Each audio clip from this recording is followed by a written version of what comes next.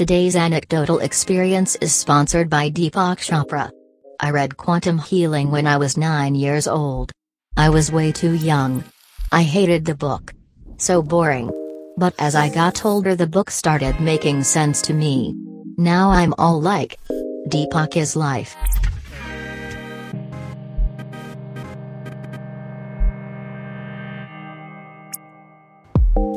Last time. This is it. I'm recording the intro for the last time. Today's guest, Josh Adams. Josh has been on the podcast before. We talk about... the main thing that I remember is we were talking about how everyone's drinking and doing everything. Let's drink and do yoga. Let's drink and learn to paint. Let's drink and play board games. Let's drink and play hockey. It's crazy. But it goes into more than that. Why am I talking about an old podcast? Let's talk about today's podcast. Today's podcast is about being anxious as an adult. Adult anxiety. What am I doing with my life? Did I make the right decisions? Should I have done this? Should I have done that? Have I gone too far down a certain path and I can't return and I'm destined to be miserable forever? Yeah, sure are. It's done. You're dead. Also talk about communicating in a relationship. That's super important. That's something Josh brings up at the end for his final thoughts, and we finally come around to that. You're gonna love it, but that's what it's about. It's about learning from your mistakes and being mature and not resenting people. Communicate, you won't resent people. Simple. I love this podcast. Let's do this with Josh Adams.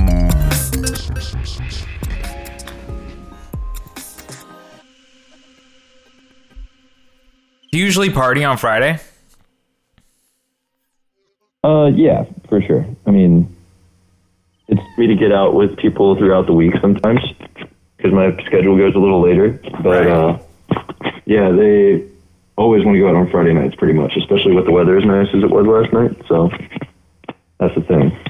Okay, when you go out, how much do you drink? This is an interesting thing to me. I always wonder...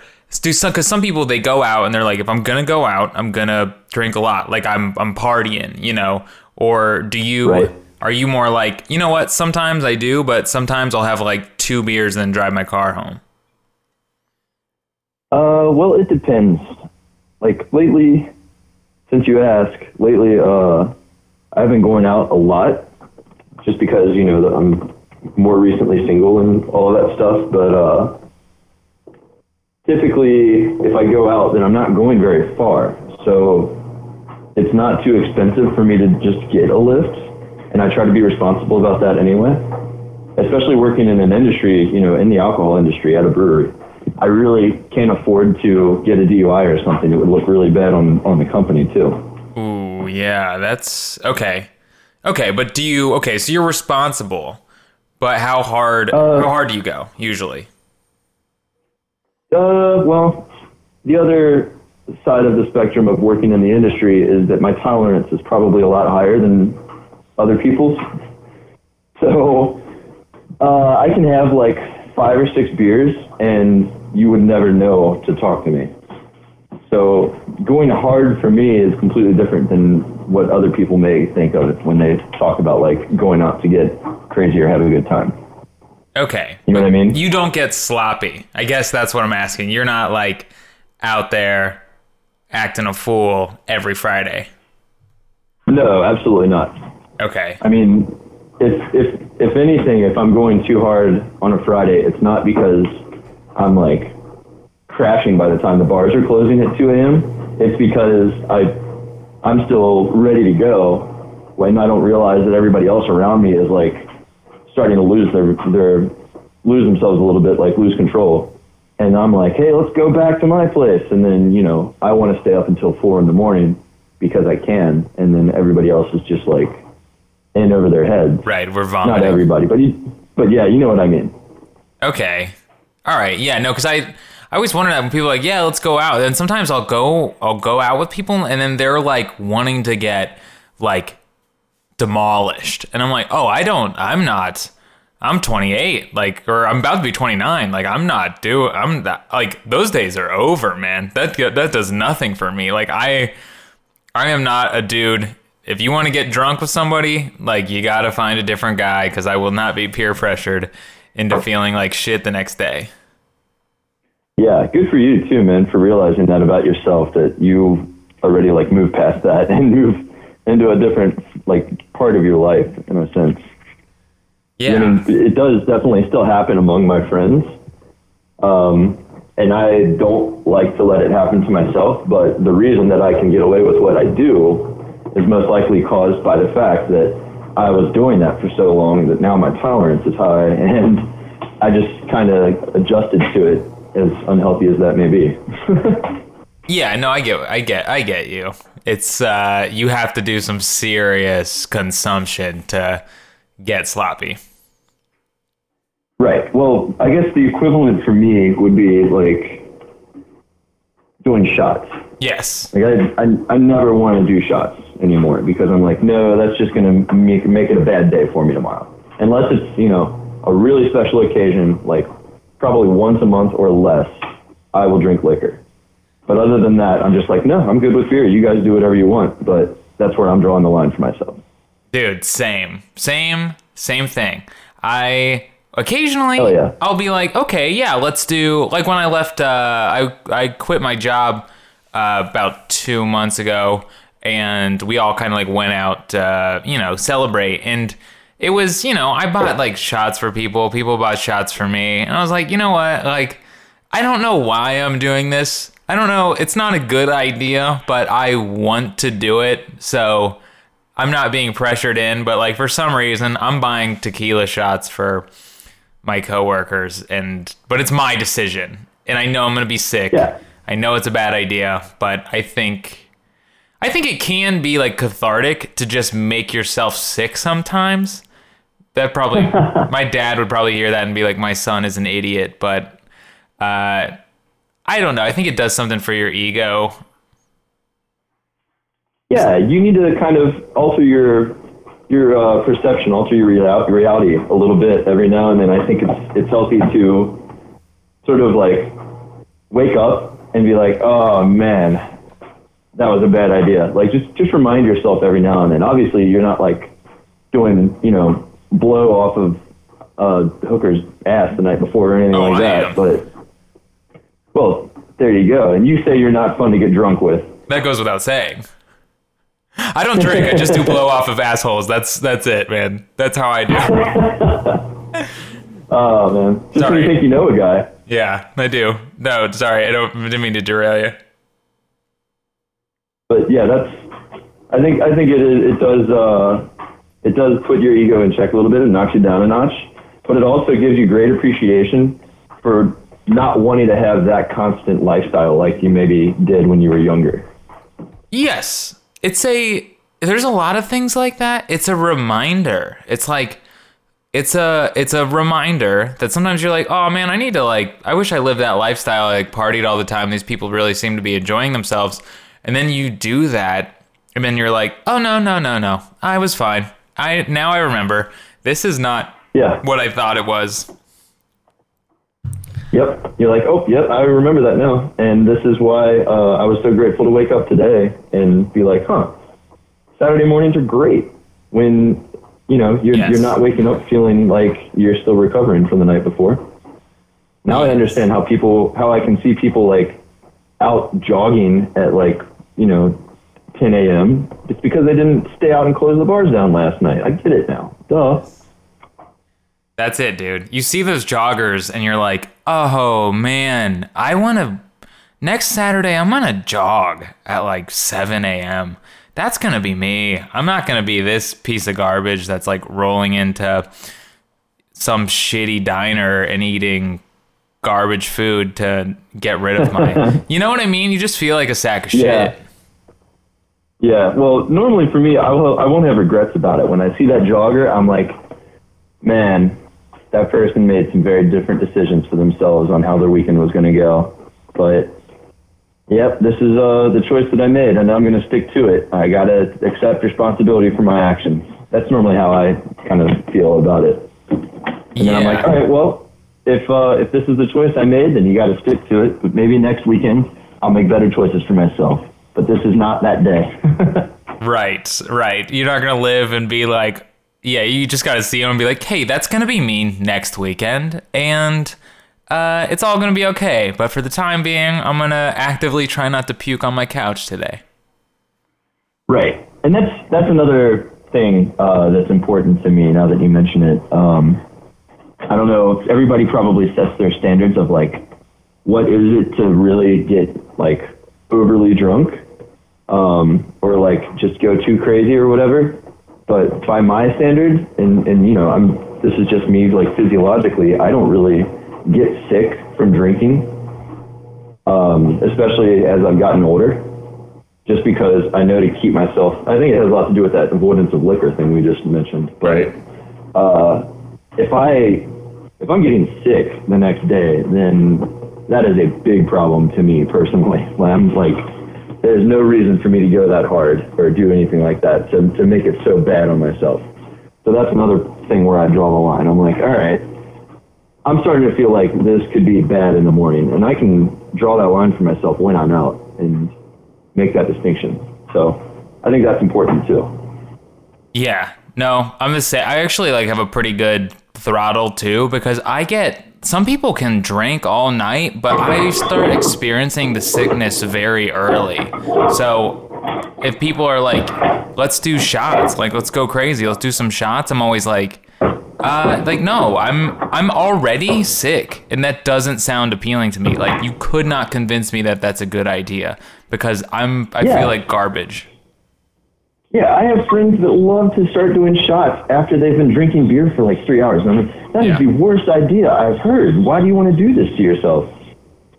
Please don't do it. If you do, I can't follow you down that road. You know what I mean? I'm like, don't go somewhere that I can't follow. Don't do this to yourself. Right, because I will not support you out of solidarity. I am not that type of friend. Right. Dude, that's actually, I think I'm probably... What? Everybody does it their own, you know? Dude, yes. Don't look at me to validate your decision to poison yourself. Yeah. So what were you going to say, sorry? Oh, I was going to say, I've gotten good at, as an adult, if someone buys me something, if they buy me alcohol or buy me a shot or like buy me a beer I didn't ask for, I am 100% fine saying I'm not taking it. I'm a grown up. Yeah, I'm sorry you bought that. I didn't ask for it, and I'm not drinking it, which for a long time I had a hard time doing. I understand what you mean exactly, but I've got friends that love to take shots every time they're at Motor. Doesn't matter if it's a Saturday night or a Wednesday night or whatever. If there's a band, if there's no band, if it's like 9 p.m., if it's 1:45 a.m., and I'm just like, those people trained me to be able to say no, if that makes sense. Because that was the only way that I could make better decisions for myself, but still hang out with them. Right. Yes. No, I know. It's like very situations where you're like, no way. Absolutely not. I'm not even tempted. Yeah. Like, I am not doing that. Have fun being a substance abuser, but that's not me. That sounds anything but appealing right now. You cannot talk me into that, even in my compromised state of mind. Right. I know better. I'm still there. I feel like that's how I'm always like, whatever decision I make when I'm like, you know, high or drunk or something like that, that's still Joey. That's still him. Yeah. And a lot of times Joey doesn't want to poison himself, so he doesn't. Yeah. And it's important to recognize that about yourself too. To be like, yeah, even if I'm inebriated, even if I'm not in my normal like decision-making standard, society sure as hell still thinks that you're Joey, so you need to act like you're still Joey too. In terms of like, you know, respecting yourself, respecting others, like obeying laws and everything else. Right, I'm responsible. It's definitely changed a little bit, yeah. No, yeah, like sometimes people do that. To not think about myself and to kind of get out of my head. I would definitely drink a little bit for that purpose when I was younger. Right. And now I realize, like, no, it's not really about, like, just completely getting out of your head. It's about just relaxing a little bit or about being social. That's what you should really be doing with it. Anything past that, it's probably not very healthy. Yes, and you are responsible for what Josh does drunk. Drunk Josh those are your actions. But sometimes people are like, well, I was drunk, so therefore I claim no responsibility to all the stupid and inconsiderate things I did. Yeah. Like, cheating, for instance. Like, nope, that was still a decision you made. And, that's how it goes. Or, like, getting sick in public, or being an asshole to a bartender, or whatever it may be. Yes. Like, well, sorry, but you were still representing yourself, even if it was a misrepresentation, according to you. Yeah. So, yeah. Dude. Yeah, totally. Yeah, dude. I'm so sick of people not taking responsibility for things in their life that they either did, or maybe patterns they're not happy about in their life, or things they want to change but don't. I'm tired of listening to people make excuses for their own behavior and their own habits, man. Personal accountability. Yeah. No one's Something gonna. I've been trying to work on a lot myself. Well, yeah, man. Let's get into. I want to talk to you, and you can take it wherever you want to go and wherever you're comfortable taking it. But you were talking about kind of like midlife crises and how you kind of see that as like adult anxiety and people not dealing with their anxiety correctly, which I thought kind of resonated with me, and I wanted to ask you more about what you meant by that. Yeah, dude. I think it's a really common thing that's come up in our generation specifically. I don't know if it's because of our timing with the development of the internet and memes and stuff, or whatever it may be, or if it's like student loan crisis, or just weird expectations of our generation in the first place.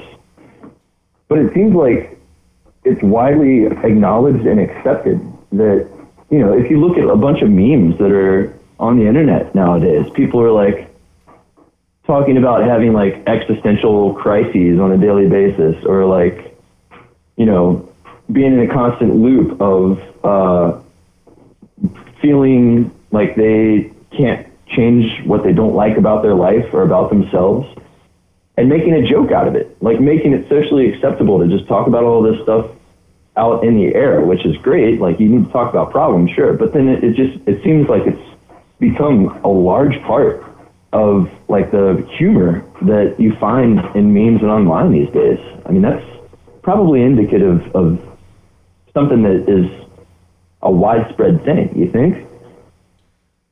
Yeah. I know what memes you're talking about, and I guess I hadn't really interpreted it. Okay, I see what you mean, because I'll like laugh at those memes because they're funny, something about like, this made me not want to kill myself, or, whatever reason, being depressed. They make a joke out of like, yes, being depressed. Or like, right. I saw something online the other day. It was like, thank you, student loans, for getting me through college. I don't think I can ever repay you. Like, yeah, that's making, situational humor out of something that's a really widespread problem. Yeah. Yes, this is. Ooh, yeah. So I understand completely what you're saying. So people do see those, like that. Let's just take that meme in particular. They see that and they're like, haha, my student loans are a joke. Right. Or, at the very least, in order to have good comedy, you have to be able to relate to your audience. Yes. So that's a really widespread audience, It's like, oh yeah, who doesn't have student loans these days? Who isn't worried about being able to pay them back? So I think that's what I was trying to make a point about before, is that sort of really dark humor that's like existential crisis and like, I have no idea where I fit in life. And, another one that just came to mind for me is like, I'm at that age where half of my friends are getting married and the other half are getting so drunk they lose their phones. Yeah. Like that's all becoming really common online, I think, because so many people can relate to it and it's getting passed around and shared so often. Yeah, no, I think people can, obviously, I think that like the fact that it gets passed around and shared so often is people saying, oh man, this is youth, and tagging their friend and saying, hey, this is relating to our life.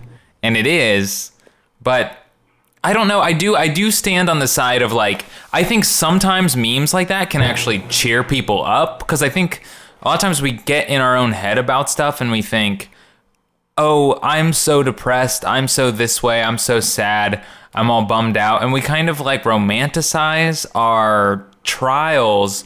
But when we see someone like make light of like, maybe you have depression, maybe your student loans, or maybe you lost your job, maybe your girlfriend cheated on you.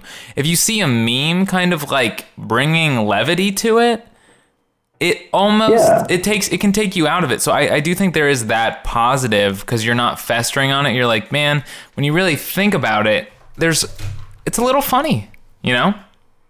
Yeah, it's relatability. I think is what I'm hearing you say. It's the best way to phrase it. Like, yeah, you're not alone. Instead of just being stuck in your head, like, oh, I'm so alone, and all of this stuff is wrong with me, and all of this, like, I have all these problems, and then you realize, like, oh yeah, wait a minute, I'm not the only guy with student loans. I'm not the only guy with, relationship problems or whatever, like, or job problems. Yeah, it does definitely make it so that you can understand. Like, it is sort of a support network at the same time. Yeah. Especially in the age of, having all these crazy communities out there of like Redditors and whoever else, and you can find support from people online for practically anything, as we're hearing in like, news media and everything now. But some of them are probably really healthy and helpful for a lot of people too.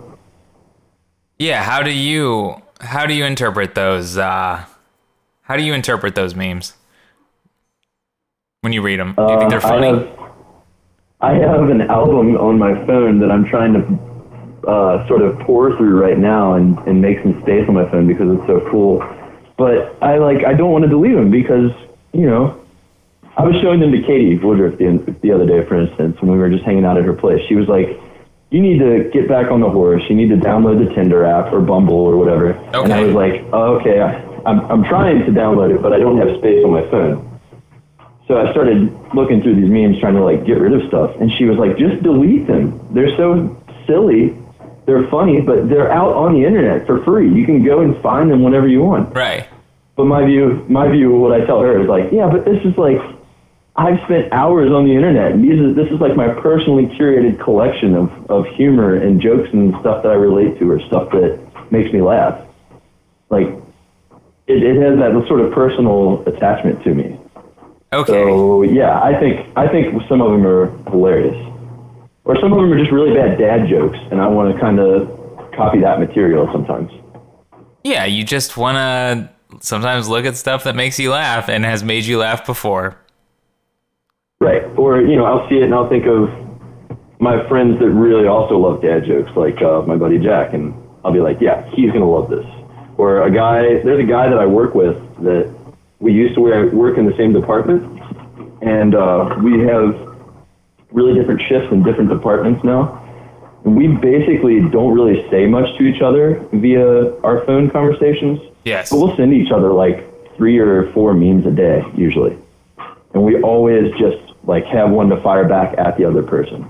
So I think that's how that folder started for me, was just trying to build up some stuff to send to him over time. Okay, so it sounds like you think these memes are good then. You're not necessarily saying that these are making people complacent in their unhappiness. Or was that your original point?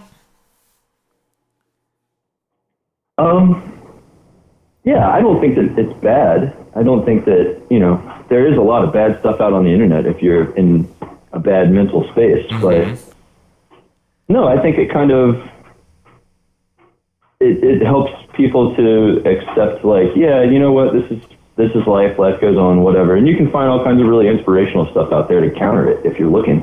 Yes. But no, I think it's more, maybe the point that I was trying for at the start was just to say that it is a really commonplace thing among, yes. And it seems like, to me at least, maybe this is just a narcissistic view because I'm a 30-something, I'm 31 years old. It seems to me that it's a generational thing, that people our age are freaking out over their career future, their relationships or lack of, and their, financial situations and stuff like that.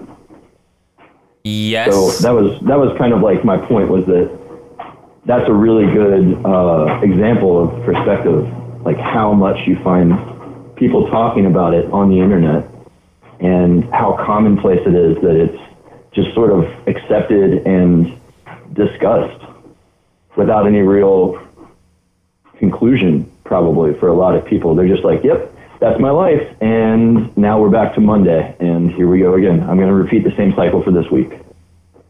Yes. And hopefully not everybody is like that. Hopefully there are people that are, if they really do have issues with what's going on in their lives, then they're able to overcome them. And I'm kind of going through that myself right now. But it's causing me this introspection, this self-reflection, to be like, oh, that's right. I haven't been single in 3 years. So now I'm back out, and I'm 30 now. I'm over 30. And now I understand and relate much more to all these things that I've been seeing online for the past few years. You're not alone, man. You're going to be experiencing things that you think are depressing, especially in the dating world. And then it is such a I think one of the greatest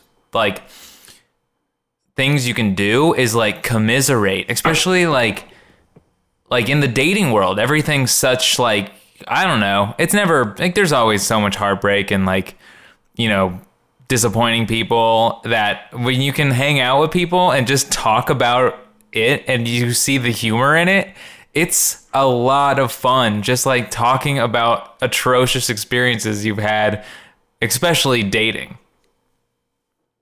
Oh, absolutely. I mean, everybody has had bad dating experiences.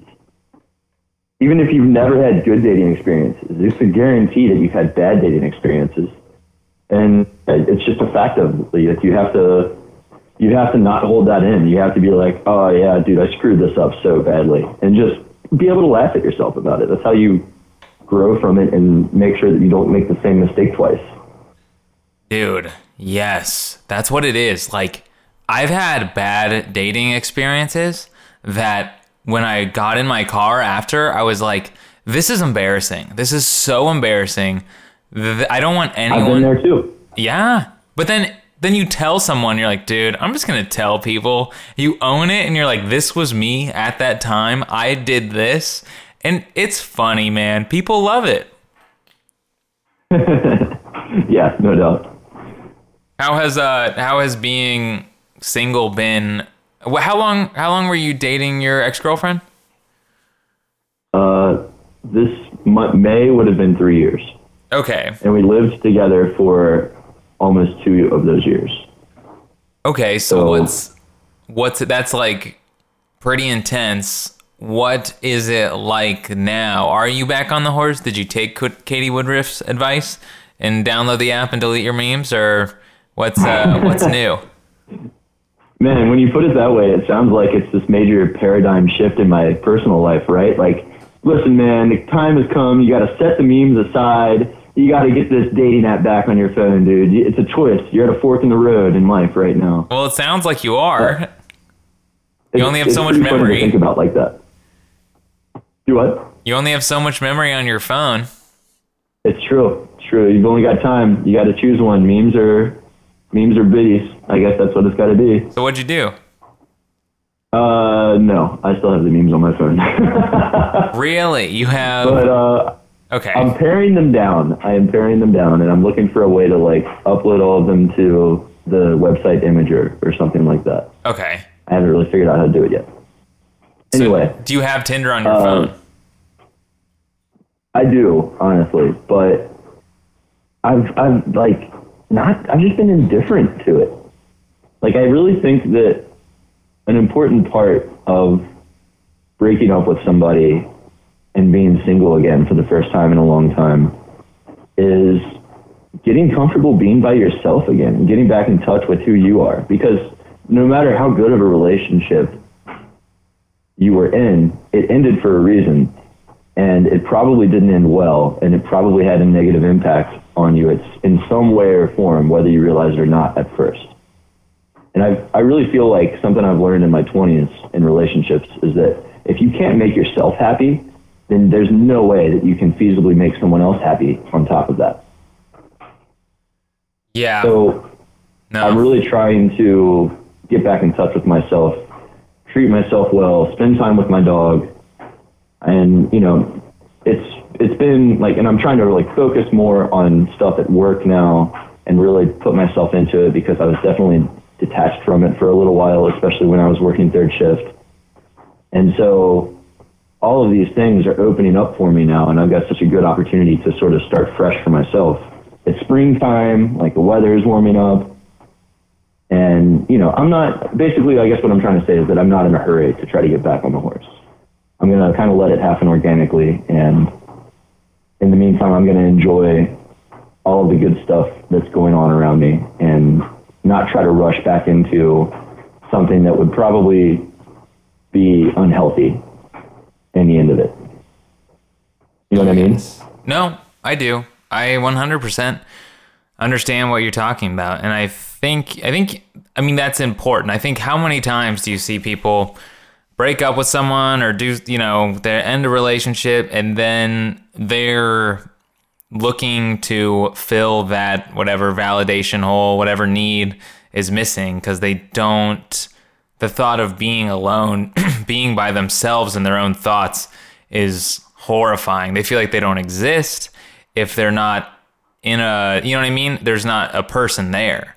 And codependency. Yeah, just codependency. They need someone to need them, and they need someone. Right. So it's, you know, I don't know. I don't want to judge other people that aren't me, but I think what you're doing is super healthy. You know, I imagine it's hard, but I don't know. You're a good guy. You're a fun person to be around. You like hanging out with yourself. Thanks, yeah, no, I mean, I'm sure it won't take you long to realize, like, giving people your energy is really like a big decision. Like, I mean, I'm alone most of my day. I work alone. I'm by myself. Because I've realized, even like, I don't talk to Uber drivers. I don't really talk to strangers because I don't want to give someone. What? You said you don't talk to strangers. I said your mom would be proud. Yeah, I'm sure she would be. Not even for the reason that they're dangerous, but for the reason that, like, I don't owe people my energy, you know? Yeah. So. Yeah, and there's nothing wrong with that. No, I'm not an asshole. I'm just like, look, I live alone. I'm by myself most of the time. A lot of times, like, I have a hard time being in relationships because I can't give that much of myself. I can't, you know, I need my time. I don't have enough to give. Yeah, I understand. I completely agree. I feel like a lot of my friends and my ex and my family would all say that I'm a really social person, but I definitely have limits, and I definitely have days where I'm just like, nah, I don't think I want to do that. I don't want to put myself in that situation. I don't want to be, you know, out in a crowd. I want to do something better. Like, I want to do something for me individually. I want to play bass, or I want to go to the gym or something like that. So yeah, I understand completely what you're saying. And when my ex and I were living together, that was the first time that I had lived with somebody that I was in a relationship with. And that is such a dramatic change in the way that your lifestyle goes. It sounds really easy and obvious to say dating your roommate is completely different from just having a platonic roommate, but it's so different. I mean, especially, you know, we have a dog that we share now too. So we just had to coordinate and communicate so much throughout the day on what time people were going to be where and everything else. And it really changes everything about your life. It was a really incredible thing. And then it just suddenly stops one day and goes back to just being me by myself. It's really incredible. It's been a crazy change. But my new roommate actually just finished moving in he spent the first night here last night. So I'm really grateful that it's not going to be me here by myself in the apartment anymore, and also that he turned out to be such a cool guy that I've known for a while now. And the timing worked out perfectly for both of us that he was able to move in on sort of a short notice. That's cool. Do you consider it, is it kind of a relief now to be not living, and I don't know what your relationship was like. I'm sure it was different, during the 2 years at different points in time, but is it a relief in a way to be like, I'm by myself now, and that whole, like you were talking about, you're always coordinating, always like, what are we doing? What are we doing together? Oh, I'll see you at the house. You have a lot more time, I assume, right? Yeah. Is that a relief? It makes me more appreciative of the time that I've got, I think, is what it is. Okay. So now you have all this free time, and now you're grateful that you can do what you want. I don't have to check in with somebody or worry about organizing or orchestrating or planning things nearly as much. It's more like, okay, I want to see my friends tonight. I want to do dinner by myself tonight. I want to do dinner with my friends tonight. I want to, whatever it may be. It's like, okay, so that's what I'm going to do. And that's what I do. And it wasn't like that. And I don't think that it was because it was a bad relationship. I think that is just something that comes with having a close relationship with the person that you live with. Even if you're not dating, I guess it could even be that way. But yeah, that was, I'm realizing that I'm thinking in memes all of a sudden because I just remembered another one that's really pertinent. And you're making me kind of self-conscious about like the amount of memes that are floating around in my head. Maybe I really do need to delete that folder, Joey. No, don't. You're not alone. But no, there was one that I read that said something like, being married is having a nightly back and forth argument about what you're going to do for dinner until one of you dies. Yes. Yeah. And that's such a, like humorous perspective on it, but it's true in a way too. It's not just like, what are we going to eat for dinner tonight? It's like, what are we going to do this weekend? What time do you do this? What time are you working? And all of it. Just so much stuff goes into it. And it was my first, I can't remember if I just said this or not, but it was my first time living with the girl that I was dating. And that was, at the time, I thought such an important decision for me to make. Yeah. And I still don't regret it. Because up to that point, and even now still, I thought, if I'm going to marry somebody, I need to know what it's like to live with them before we make that decision to make it permanent and get the law involved. Because that's a really big deal. So I still think that down the road, when I find somebody that I could potentially marry, I'm still going to make that decision. Yeah, no, I think that's I think ultimately longevity for a relationship is you need to find someone where it's easy, where you're compatible and it's not a lot of work. So I think you get someone and you need to like, I don't know, I think it's a good idea. Move into your apartment and you're like, whoa, lots of you, this much of you shines a light onto the fact that like, we are not compatible. I can't do this the rest of my life. Sure. You want to find somebody that's going to make things easier, like you said. It's going to bring out the good qualities in you, and you bring out the good qualities in them, and it doesn't take a whole lot of effort on either one person's part. Yeah, I think that's what it like really comes down to. It should be simple, and depending on the dude, I don't know, because I've like met people that I dated someone, they wanted this like text me all the time, like incessant, like constant, like back and forth. And I was like, there's no one. Okay, this is what I told the person, dude, being totally candid. I was like, if you find a man that's going to give you this attentiveness, this like level of attentiveness that you're asking for, he is going to be a broken man. He's going to be a man that's been hurt by a lot of women and is very desperate to keep your attention and keep your interest. Like, you need to find a man who is like broken and like severely emotionally damaged, because like most people don't have time to make you the center of the universe. Yeah. That's not how a healthy relationship works. You know, I don't even want to, I don't know. It's like, I don't like being, I don't know. It just seems like I'm shitting on other people that aren't me, but I agree. I think it's so unhealthy when people, like, I don't know. And it's hard to find people that just can live their own lives and not demand too much from you. You know, like, I don't want this like crazy romance of like being obsessed with someone. I just want someone that is familiar and I'd want to have sex with. That's it. Someone that I'd like. Thank you. It can all be so easy, right? Yes.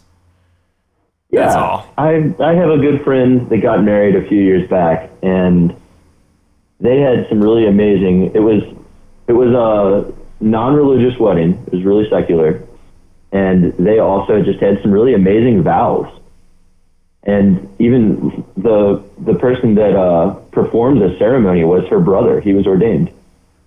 So they wrote their own vows, and he wrote his own lines to give at the ceremony. And it was all really about being together but separate.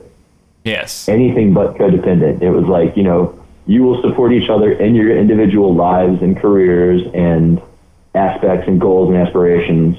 And you will also be together in the sense that you can support each other and you can love each other and you can count on each other. And I thought that was just such an ideal version of a relationship. I'm not the kind of guy that will marry somebody that thinks I'm the center of their world. And I definitely can't do that for someone else. Yeah. Yeah. No, I think that's what's going to work for me, you know, is just someone, like, think about your family. Like, I haven't called my brother in I haven't talked to my brother in probably a month. Like, but would I do anything for him? Like, absolutely. Of course I would. But, you know, and obviously I'm extending, but to the point that, like, I really love my brother, but I'll go as far as, like, not even speaking to him on the phone for an entire month. And that doesn't mean that I don't love him. It just means that he's a person with a life and we don't need to be in constant communication. Absolutely. Yeah. And that's a really good point to not just family, but just really good friends too. Yeah. Since I've become single again, I've been reaching out to a lot of people that I've been out of contact with that live out of city or out of state. And the good friends I've been talking to on like an every few days basis all of a sudden, where we may not have talked before my breakup for months. And it's all of a sudden like we get back in contact with each other and it's like no time has passed at all. And to me, that's really special. You know, that's a great sign of a really true friendship or just a really great relationship that you have with somebody. Yeah, I do. I think it's like, it's unconditional love. It's like, it's not like, oh, I'm going to stop loving you when we stop interacting and you stop giving me a certain amount of attention, then it's over. It's, you know, it's just like, hey, I'm here. I love you. And I'm always going to be here for you, regardless of anything. You know, but it's that sense of like, oh, hey, yeah, we haven't really talked in a long time. Hey, I still love you, because our love wasn't about the fact that we were always seeing each other and always interacting. That really had nothing to do with it. Yeah, absolutely. It's tough, man. Just to like bro out for a second. There's a lot that even when you meet someone and they are independent, and I imagine this is true. I don't know. Women should weigh in on this too, but I'm a heterosexual man, and I find a lot in my experiences that like people become dependent quick. Like women like want, like, I don't know, like you give them some, and even like a woman that's seemingly very independent and has her own stuff going on, it quickly becomes like expectations on me that I can't do, you know? So it kind of sucks because I'm like, hey, I like you. I think you're cool. And like, I like you and I want to keep this going, but I can't. I have 24 hours in a day and I work and am in a car going to work for 10 of those hours. I can't, you know? Yeah. Yeah, I completely understand and agree.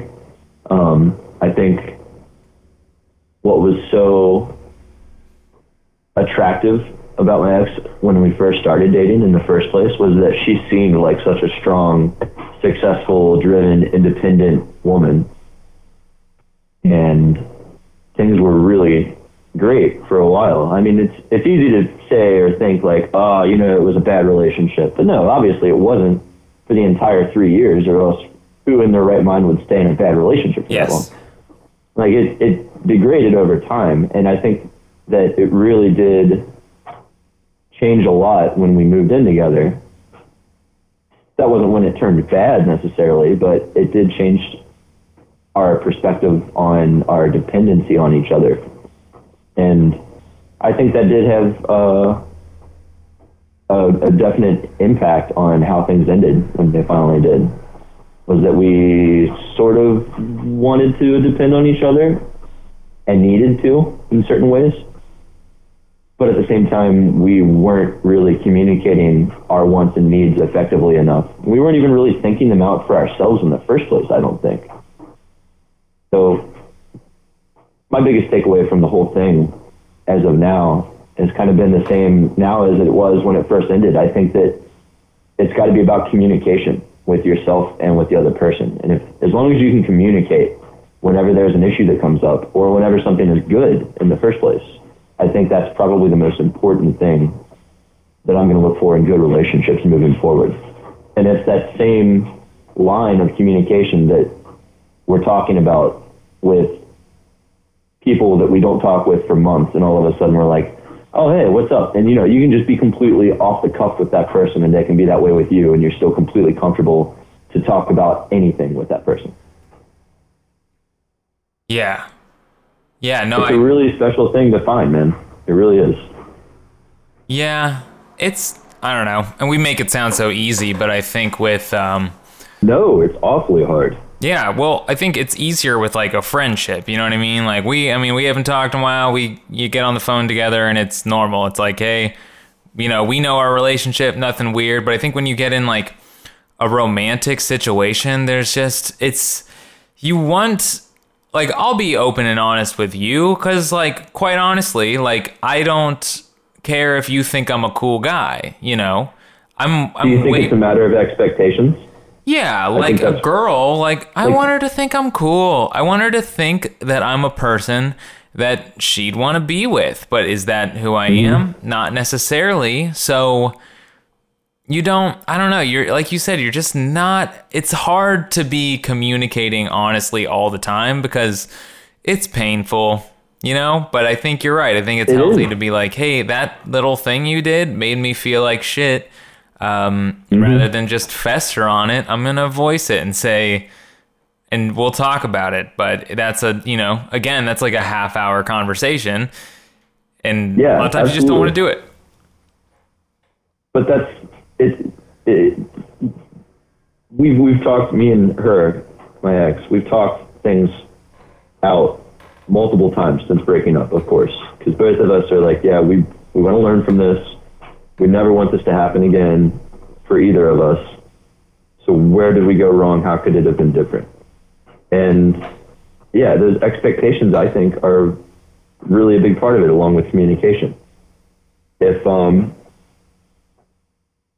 like for instance, the easiest thing to do would just be to use my relationship with her as an example without getting too specific, but she was probably in that exact boat that you were just describing, where you're like, am am I meeting that other person's expectations? Like, am I cool enough for them? Am I around enough for them? Like, am I doing the right things? Like, do they still like me and they're just not saying anything? And just making up these crazy expectations of the relationship.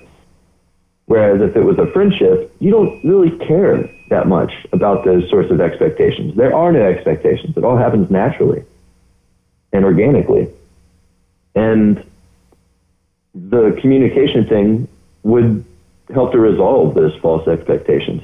If somebody, whenever they're insecure about something or unhappy about something, would just say it and voice it and be like, hey, so how are things right now? Or, you know, are we seeing enough of each other? Like, how do we fix this? What are the problems? What are the solutions? Let's work on it together. Because, yeah, those are hard conversations to have with your friend or your girlfriend or whoever. But it's a hell of a lot easier to have difficult conversations and solve a problem than it is to let everything build up and even eventually break up. That is much, much harder. Yeah. No, yeah, it's difficult. It's difficult bringing up those things, and a lot of times that's what the problem comes down to is like for instance, my brother, like in his apartment building, there's a couple that lives above him, and apparently they're just incessantly fighting, right? And I've heard it, and really you can tell what it is. It's just like, oh, this is like years and years of like, these are like petty arguments they're having, but it's from years of just like people not communicating, and there is just millions upon millions of issues under the surface that this couple has not addressed, you know? Mm-hmm. And it's a shame. You hate to see that, but at least they're able to fight it out as opposed to talking it out. That's not a good thing, but as opposed to just completely disregarding each other or giving up on the relationship or, you know, going and sleeping with somebody else or something, like that's still a more healthy alternative that at least they still care about it enough to want to fight about it.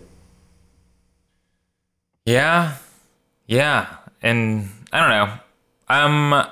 I'm impressed by your maturity to be able to, you know, get with your ex and then say, what happened here? Let's do a postmortem and figure out why you did what you did and why I'm feeling the way I'm feeling, and figure it out rather than write it off and say, my ex is a piece of shit. And that's why we broke up, because she's evil and awful. Because it's, you know, like you said, you were with her for 3 years, man. Like, what does that say about you if you were to say that? Right. Yeah. And yeah, that's the thing. It was 3 years. Like, I want to gain something from it. I want to gain some sort of perspective. Even if the relationship failed, I don't want to think of it as a waste of those 3 years of my life. Yeah. We obviously had an attraction to each other for some reason at some point. And to be honest, you know, I'll give her credit on the decision too. She's smart enough and mature enough and wants to grow from it enough to cooperate. It wouldn't work if it was just my idea and she was like just going to be petty or standoffish or immature about it. Like, we're finally able to open up to each other because we don't have any expectations. There it is, right there. We just hit it on the head, Joey. Yes. We know the relationship is over. It's never going to happen again. So we're able to talk honestly with each other and be honest with ourselves about what went right and what went wrong. So that's a really great opportunity to have a learning experience. Why wouldn't we want to do that for as long as it's appropriate, at least? Yeah, it sucks that it took that to have a completely honest conversation, though. You know what I mean? But, absolutely. And I've made that point to her before. And we both know that's the case. But it's better late than never, I guess. At least we learned from it, like I said. That's it, man. That's really... I really hope people make it to the end of this podcast and hear what you just said. Just say it. Say what's on your mind. It's funny. I don't know. Because, I mean, I've been in that situation before where you're like, But I mean, even when I was telling that person I was dating, like, hey, I'm not the guy for you, and I think the guy for you is severely emotionally damaged. And I wouldn't say that if I still wanted this person to be my girlfriend, right? Sure. Yeah. But I think they appreciated it. Yeah, I mean, that's a relevant point. Like I said, I don't want to get too specific on stuff because I don't want to be tasteless or like right, absolutely. not be classy about. But when we were together, me and my ex, she told me a few times about how bad her past relationships were and how she had a bad time of taking guys that would treat her well. She was in abusive relationships. She was in relationships where she felt scared to end it, but thought that she wanted to and couldn't figure out how. So, you know, the fact that things broke down the way they did for us and the fact that they ended the way that they did, I think is at least in small part due to the fact that she doesn't have a whole library of stable, healthy, loving relationships to look back on and to draw experience from when things get tough. So when things were bad between us, I mean, she panicked and she probably didn't really know how to approach it in a healthy and loving, codependent way, as opposed to, you know, distancing herself or trying to figure out or, you know, ignoring the problem and making it worse or whatever. So it's not that I'm completely like pitiless or unempathetic to the fact that she was so unhappy in the relationship, because I was too, but I didn't know why. You know what I mean? Yeah. And it was because we just kept drawing further and further apart from each other and distancing ourselves from each other. So, like I said, I really think that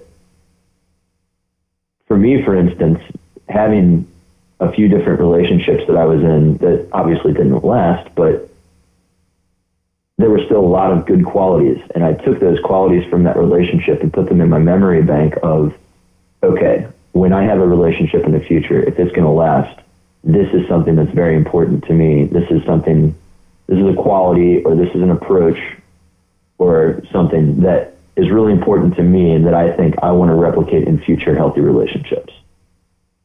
Yep. Yeah. No, it sounds like you have learned the lesson, you know, and have dealt with it maturely. And I don't know. I always look at things as like, write down the lesson, write down the thing not to do again, and then try to forget the painful parts, you know? Yeah. I was definitely going through, Katie kind of called it the grieving process. Yeah. She was like, somebody didn't die, but your relationship died. For sure. So Same. you're grieving, like you're going to see all these emotions coming up. And I did for a while, but for, you know, at least a few weeks at first. But it's healthy to feel those things, but then I think that just my personality in the first place, I don't like to hold on to those negative emotions. It's not going to help me. There's no point in me being really mad about it or really holding a grudge against her or anything unreasonable like that. Like, I would rather just drop those feelings in the first place once I've experienced them to a healthy level. And then from there, it's a matter of trying to be more logical about it and be more logical with myself. Like, okay, what's next? How do I improve myself from here? What do I want to do? What's going to make me happy? How do I approach things with her from here? And what's going to be beneficial for both of us? How can I gain something from this? How can she gain something from this? What are we going to do about the dog that we share?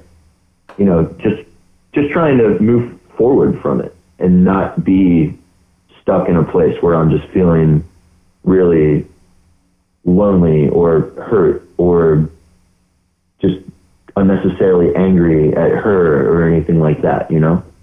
Those emotions have their place, but it's no point in being petty and holding on to them and just being vindictive or holding a grudge or anything like that. Yeah, dude, it's like that I think it's a Buddha quote, but it's like holding a grudge or like holding animosity is like drinking poison and expecting your enemy to die. Yes, that's I've been thinking so much about that lately. I love that quote. What's the point, you know? Like, it's not helping you, it's not hurting them, and even if it did hurt them, would it really help you? Absolutely not. I read something recently that said whenever somebody has experiences like a traumatic event or something that's a negatively emotional thing for them, anytime that they replay those memories or think about them, and this is especially true for people with like PTSD from, war or from, an accident or sexual assault or something, whenever they would replay those memories and feel those emotions, it would actually, their brain would release the same chemicals as when the event happened to them in the first place. Yeah. So just getting in a cycle like that sounds so incredibly unhealthy. I was like, I need to move past it. I need to just get over it and move on, take the positives and just forgive those bad emotions away as quickly as possible. Yeah. So that's what I've been trying to do. Well, good for you, man. You sound like you're doing great. So,